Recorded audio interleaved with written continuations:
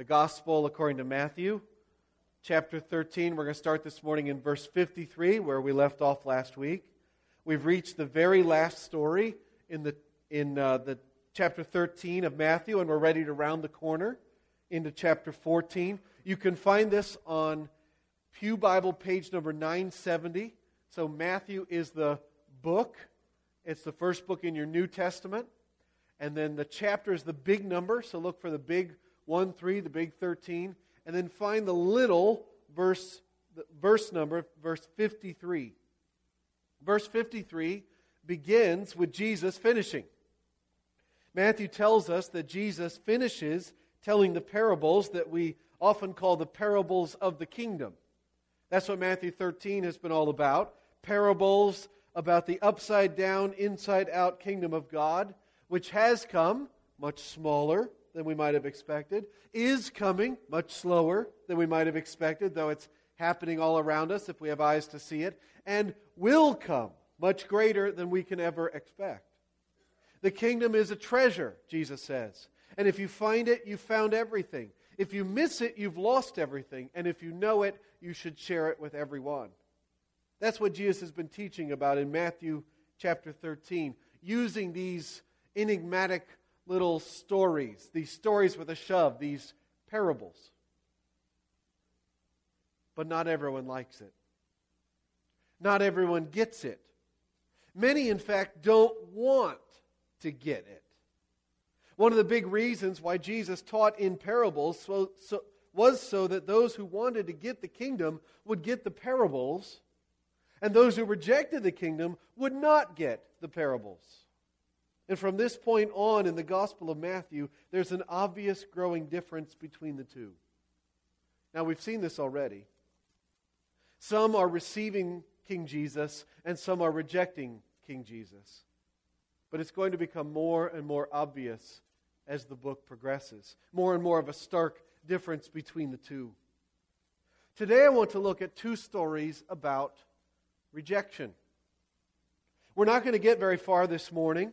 We're not going to end on a high note in the Bible. We're going to end with a gruesome death.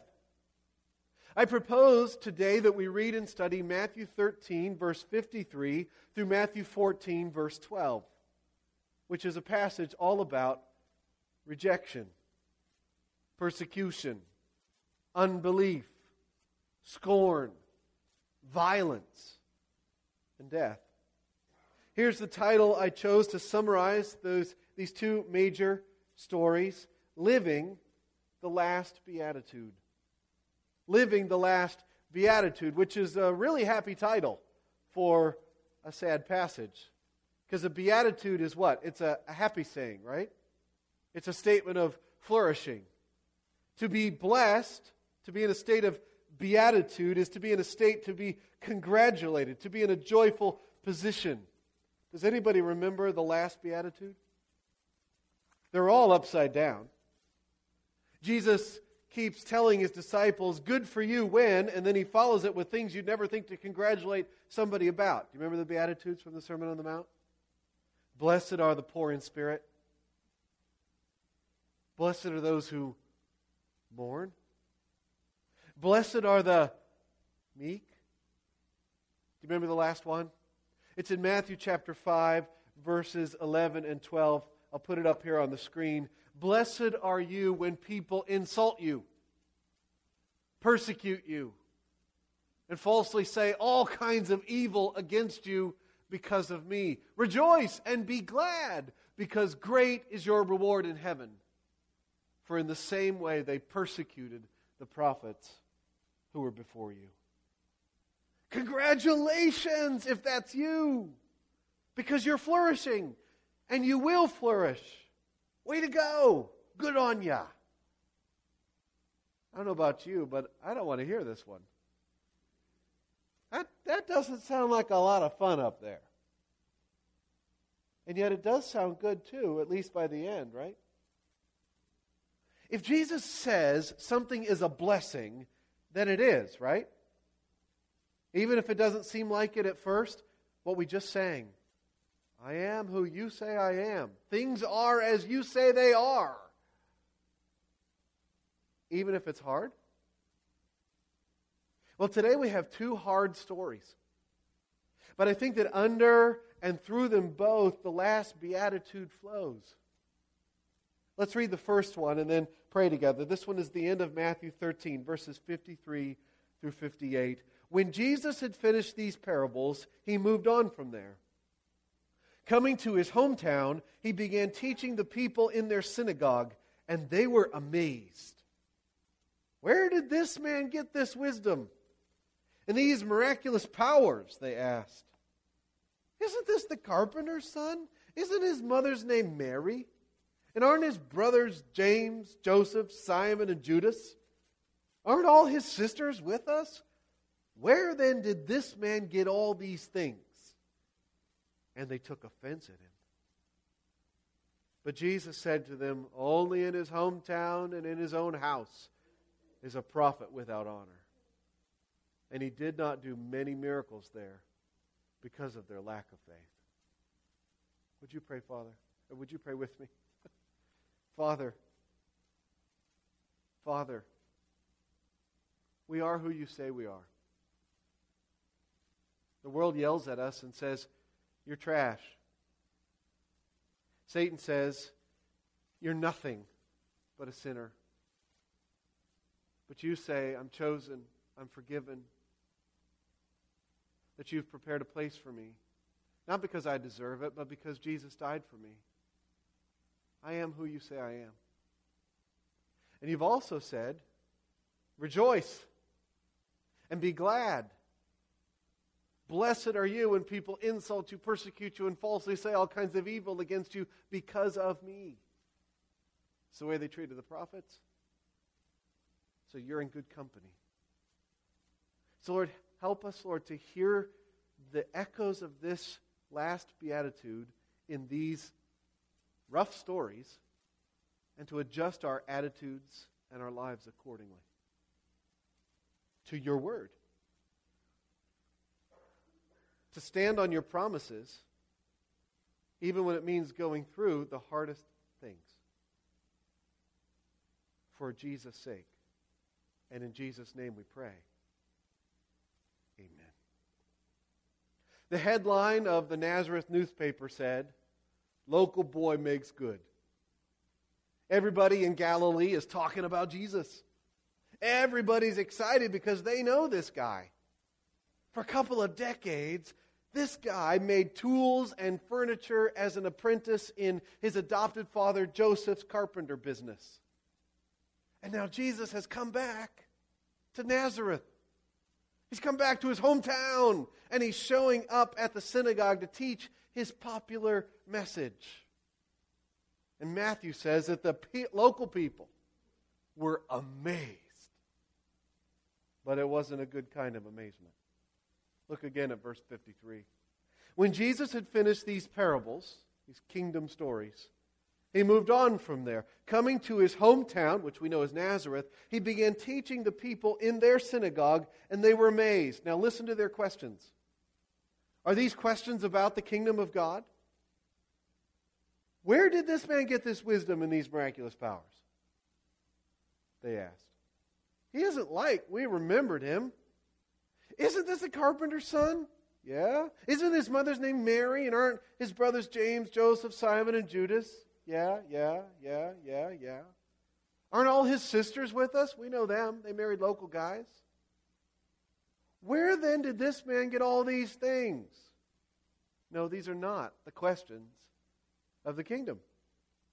They are questions about Jesus. These are the kind of questions the Gospel of Matthew exists to answer, right? What's the key question in the Gospel of Matthew? Who is Jesus? Matthew is a theological biography of Jesus Christ. It reveals to us the identity of our Lord. But these folks, they couldn't see it. Familiarity breeds what? Contempt. They didn't buy it. They didn't buy that Jesus was who we believe he is. Notice that they didn't think he could be doing these miracles because they'd never seen them before. I think that's interesting because there are some false gospels from the 2nd and 3rd centuries that say, for example, that Jesus was doing miracles when he was a little kid. I don't think so. Not only do these Gnostic Gospels not sound like the original Gospels when you read them, but they don't match the picture we get here either. His hometown community did not think that Jesus was anybody special. And after hearing him teach, they were sure of it. They rejected Jesus. That's what this story is saying. Look at verse 57. And they took offense at him. They were scandalized by him. They rejected who he was communicating that he was. They said, "No way." But Jesus said to them, "Only in his hometown and in his own house is a prophet without honor." You know, I always thought that Jesus was just kind of smiling and shaking his head when he said that. Because that's how we use that phrase, like, yeah, only in a hometown would you not be recognized for who you are. But this is serious. This isn't just a joke that people back home never really appreciate it when their favorite son comes back and all they can see when they look at you is little old so-and-so that they used to know when you were little. This is serious. These people basically decided that Jesus was a false prophet and a false teacher, and they rejected him. At some point, perhaps right after this, the other Gospels tell us that they decided that Jesus was truly trouble and they were going to push him off the side of a cliff. They did not have faith, and it was serious. You see the upshot in verse 58? And he did not do many miracles there because of their lack of faith, because they did not believe. It wasn't just that they had questions. They did not have faith. They rejected Jesus. And he wasn't going to do miracles because they weren't interested any longer. What's going on is that things are progressing towards the cross. We all know where this story is going to end up, right? I only have 2 points this morning, and they're as much from the last Beatitude as they are from this passage, but I think this passage illustrates them. Number 1, expect to be rejected. Jesus was. Expect to be rejected. I don't know, maybe you didn't come to church this morning to hear that. I wanted something positive and encouraging. Well, tune into K-Love if that's what you want. Here we're going to look at the Bible. Jesus says, expect to be rejected. Jesus told us that we should not expect better treatment than he got. In the last Beatitude, he said, "Blessed are you when, not if, people insult you, persecute you, and falsely say all kinds of evil against you because of me." That last part's important, because of me. Expect that that's going to happen. The Apostle Paul says everyone who wants to live a godly life in Christ Jesus will be persecuted. So if we're not receiving persecution for living a godly life, maybe we're doing it wrong. Expect some rejection. Even from family and friends. Maybe especially from family and friends, those who know you. These people knew Jesus. He grew up right there, under their noses. And they said, "No, I don't think so." Even though they had seen some miracles. Do you see that? Where did he get these miracles, they say? It's not that he wasn't doing any. It's they're like, well, where did that come from? Miracles by themselves don't convince people who don't want to be convinced. Do you want to live as a follower of Jesus Christ, but your family and friends think you're taking it a little too far? You don't have to be a Jesus freak. You don't have to quit that.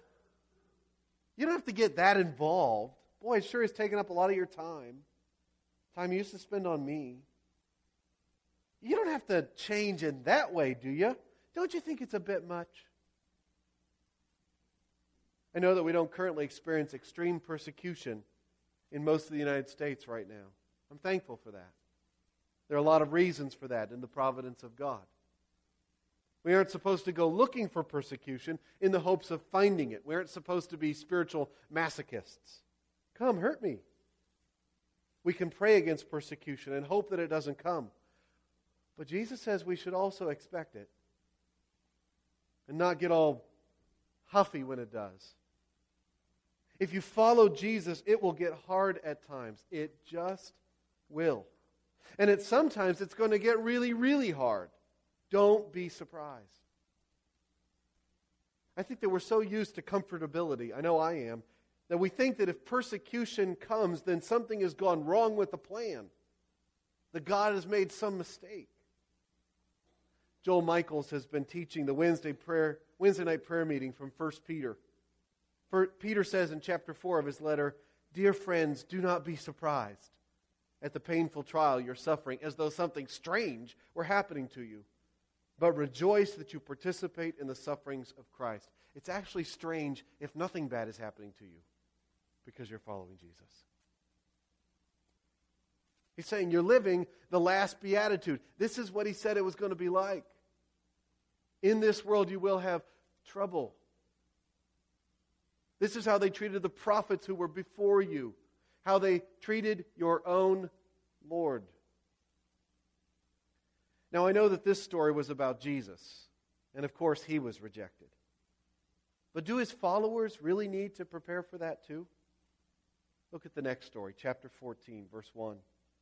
At that time, Herod the Tetrarch heard the reports about Jesus, and he said to his attendants, "This is John the Baptist. He has risen from the dead. That is why miraculous powers are at work in him." Now, that can be a little confusing, so follow along with me here as I unpack it for you.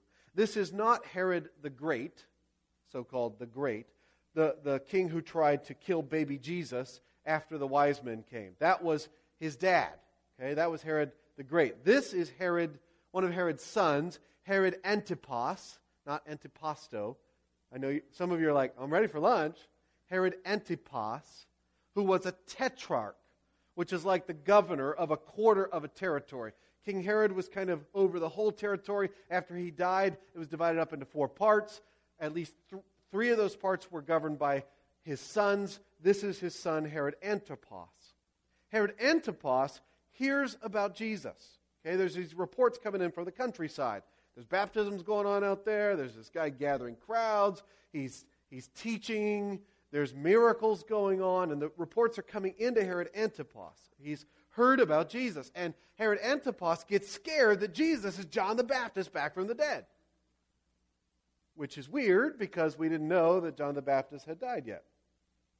So verses 3 through 12 are like a flashback to inform us in how John the Baptist has died. But before we look at that, notice again what the big deal is. What's the big deal here? Who is Jesus? Right? Who is Jesus? Keep your eye on the ball in the Gospel of Matthew. In the Gospel of Matthew, the ball is, who is Jesus? Herod Antipas superstitiously thinks that Jesus may be John the Baptist come back to haunt him in some way. Because sadly, he, Herod, had John killed. Verse 3. Now Herod had arrested John and bound him and put him in prison because of Herodias, his brother Philip's wife, for John had been saying to him, "It is not lawful for you to have her." Now that takes some explaining too, right? It's like, okay, what does that sentence mean? Well, here you need a little bit of a history lesson, and it's a lot like a soap opera. Okay? This Herod family was like a bad episode or even a season of Jerry Springer. Okay? You see, Herod Antipas had been married a first time to a princess of the Nabatean kingdom. But he didn't like her. Okay? When he broke up with her, her dad went to war with him, and the Romans had to step in to keep things peaceful in Israel. Okay? He didn't like his first wife. Here's who he liked. He liked his niece, a woman named Herodias, who was married to his brother Philip. So Herod, you following along? No, it's confusing, isn't it, right? Herod Doesn't like his first wife. He likes somebody else's wife. Okay? Is that good or bad? That's bad, right? In any day or age, right? Turns out that the one he likes is actually his niece, biologically. And it's his sister-in-law, right? She's married to his brother, Philip, okay? Another one of Herod the Great's sons. So, what do you got to do? Well, you got to do what your heart wants, right? Herod divorces his wife, the princess, for no biblical reason. And Herodias, also named after Herod the Great, divorces Philip for no biblical reason, and they get together. And John had the audacity to say that that was wrong. Shouldn't do that. It's against the law. It's against God's law. It's adultery. It's not, it says that John kept on saying it. It's not lawful for you to have her. He said it in public. He said it on social media posts. Herod did not like that. Herodias did not like that. It's wrong. Leviticus chapter 18, Leviticus chapter 20 says so. It's adultery. This is breaking the seventh commandment. John was speaking the truth to power. John the Baptist was being John the Baptist. He was saying, repent, for the kingdom of heaven is near. And he didn't change his tune. Even when he was thrown into prison. Look at verse 5. Herod wanted to kill John, but he was afraid of the people because they considered him a prophet. You know why? Because he was one. I think it's really important to see that John does not back down. He doesn't bow to political pressure. He doesn't just say what Herod and Herodias want to hear. John could have probably changed his tune and gotten out of prison. You know, if you're careful around powerful people, you can get a lot of favor. But John was a herald of the kingdom, and he didn't stop. He expected to be rejected, and in a way he even chose it. Okay. He didn't back down. Do you need to see that today? John's example? Do you need to be emboldened to speak the truth no matter what the consequences, even if you don't get the likes on Facebook?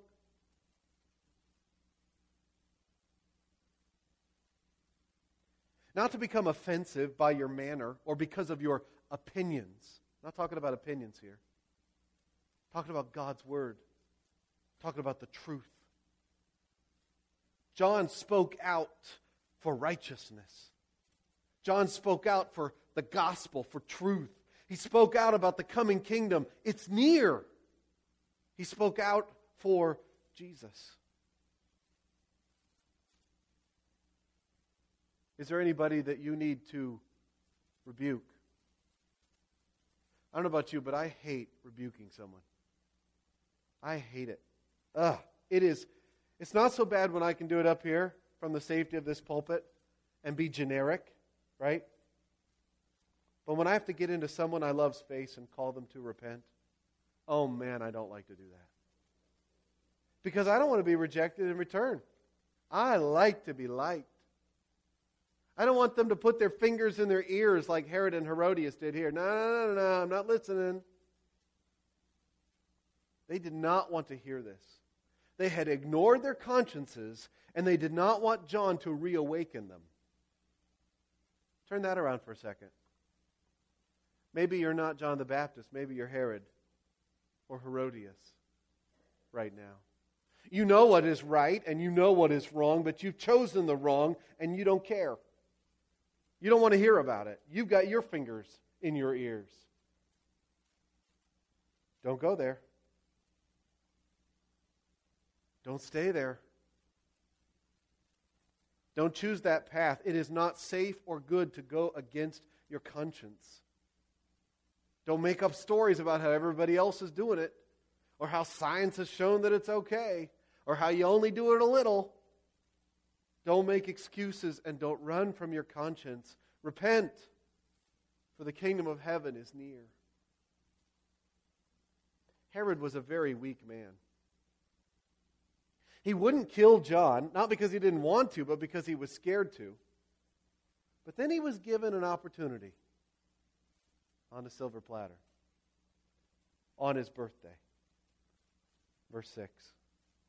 On Herod's birthday, the daughter of Herodias, okay, now here's another character, the daughter of Herodias, this is by her previous marriage, also his niece and his grandniece, danced for them and pleased Herod so much that he promised with an oath to give her whatever she asked.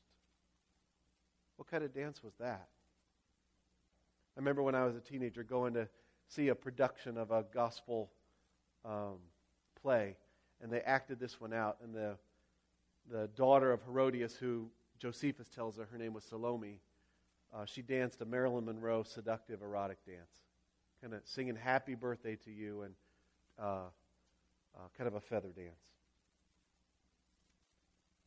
Herod's niece by marriage and great niece by blood and stepdaughter-in-law. And she was doing what was probably an erotic dance on his birthday, and he was loaded and had no self-control and promised to give this girl whatever she asked. So she asked Mommy, "Hey, Mommy, what should I ask for?" And Mommy said, "Oh, I've got a good one. Let's kill John." Verse 8. Prompted by her mother, she said, "Give me here on a platter the head of John the Baptist." The king was distressed and should have repented of his oath.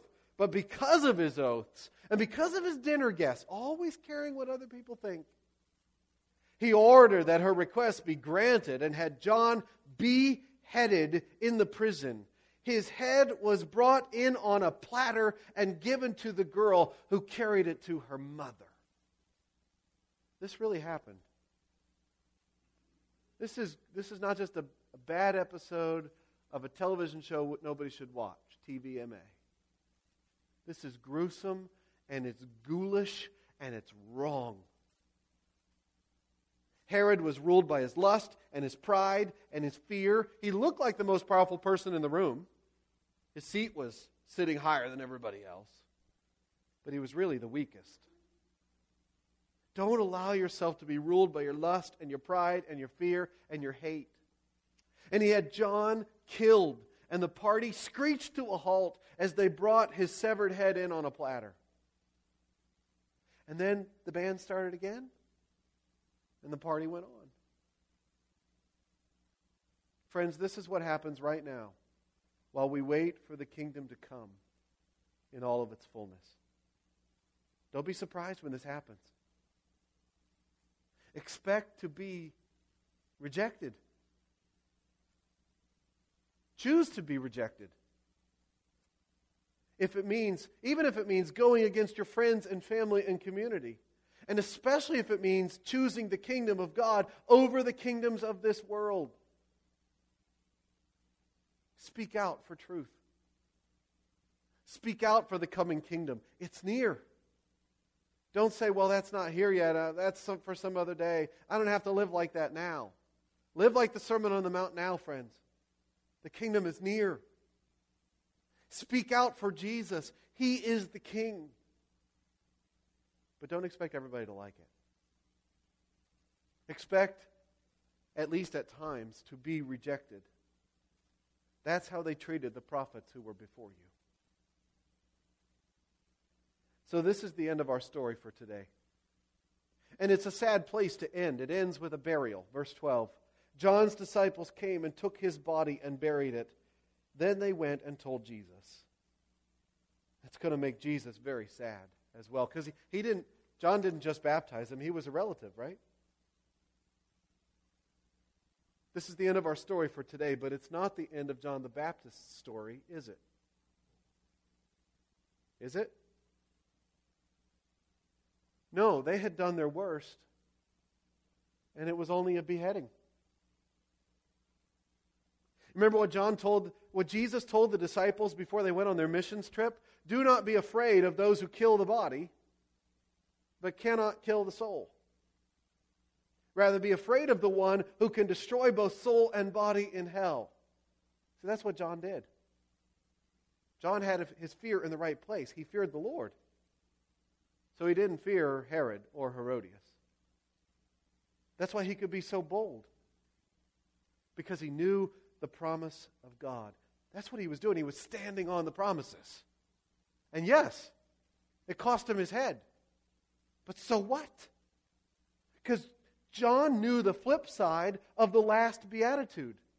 Expect to be rewarded.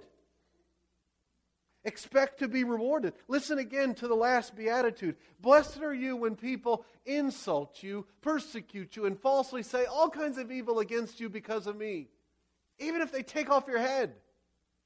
Rejoice and be glad, because great is your reward where it really counts. Great is your reward in heaven. We tend to think that the worst thing that could ever happen to us is that we would be beheaded. Friends, I don't want to be beheaded. But it's not the worst thing that could happen to me. You know what would be worse? It would be worse if I denied King Jesus and kept my head. That would be worse. One day, John the Baptist will rise again.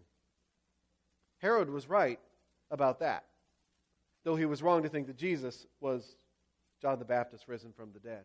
But one day, John the Baptist will rise from the dead. And he'll have a whole new body in a whole new world. Right now, John the Baptist enjoys living in the presence of God. Great is his reward. John the Baptist is living it up. We are just kind of slumming it. Great is his reward in heaven because he was faithful. And great will be his reward in the new heavens and the new earth. Friends, we can't wrap our minds around that, but we should try. And we should live for that day right now. You know that all this prefigures both the cross and the resurrection, right? Jesus was rejected. It's coming in this book. Not just by his hometown, but by everyone who should have received him.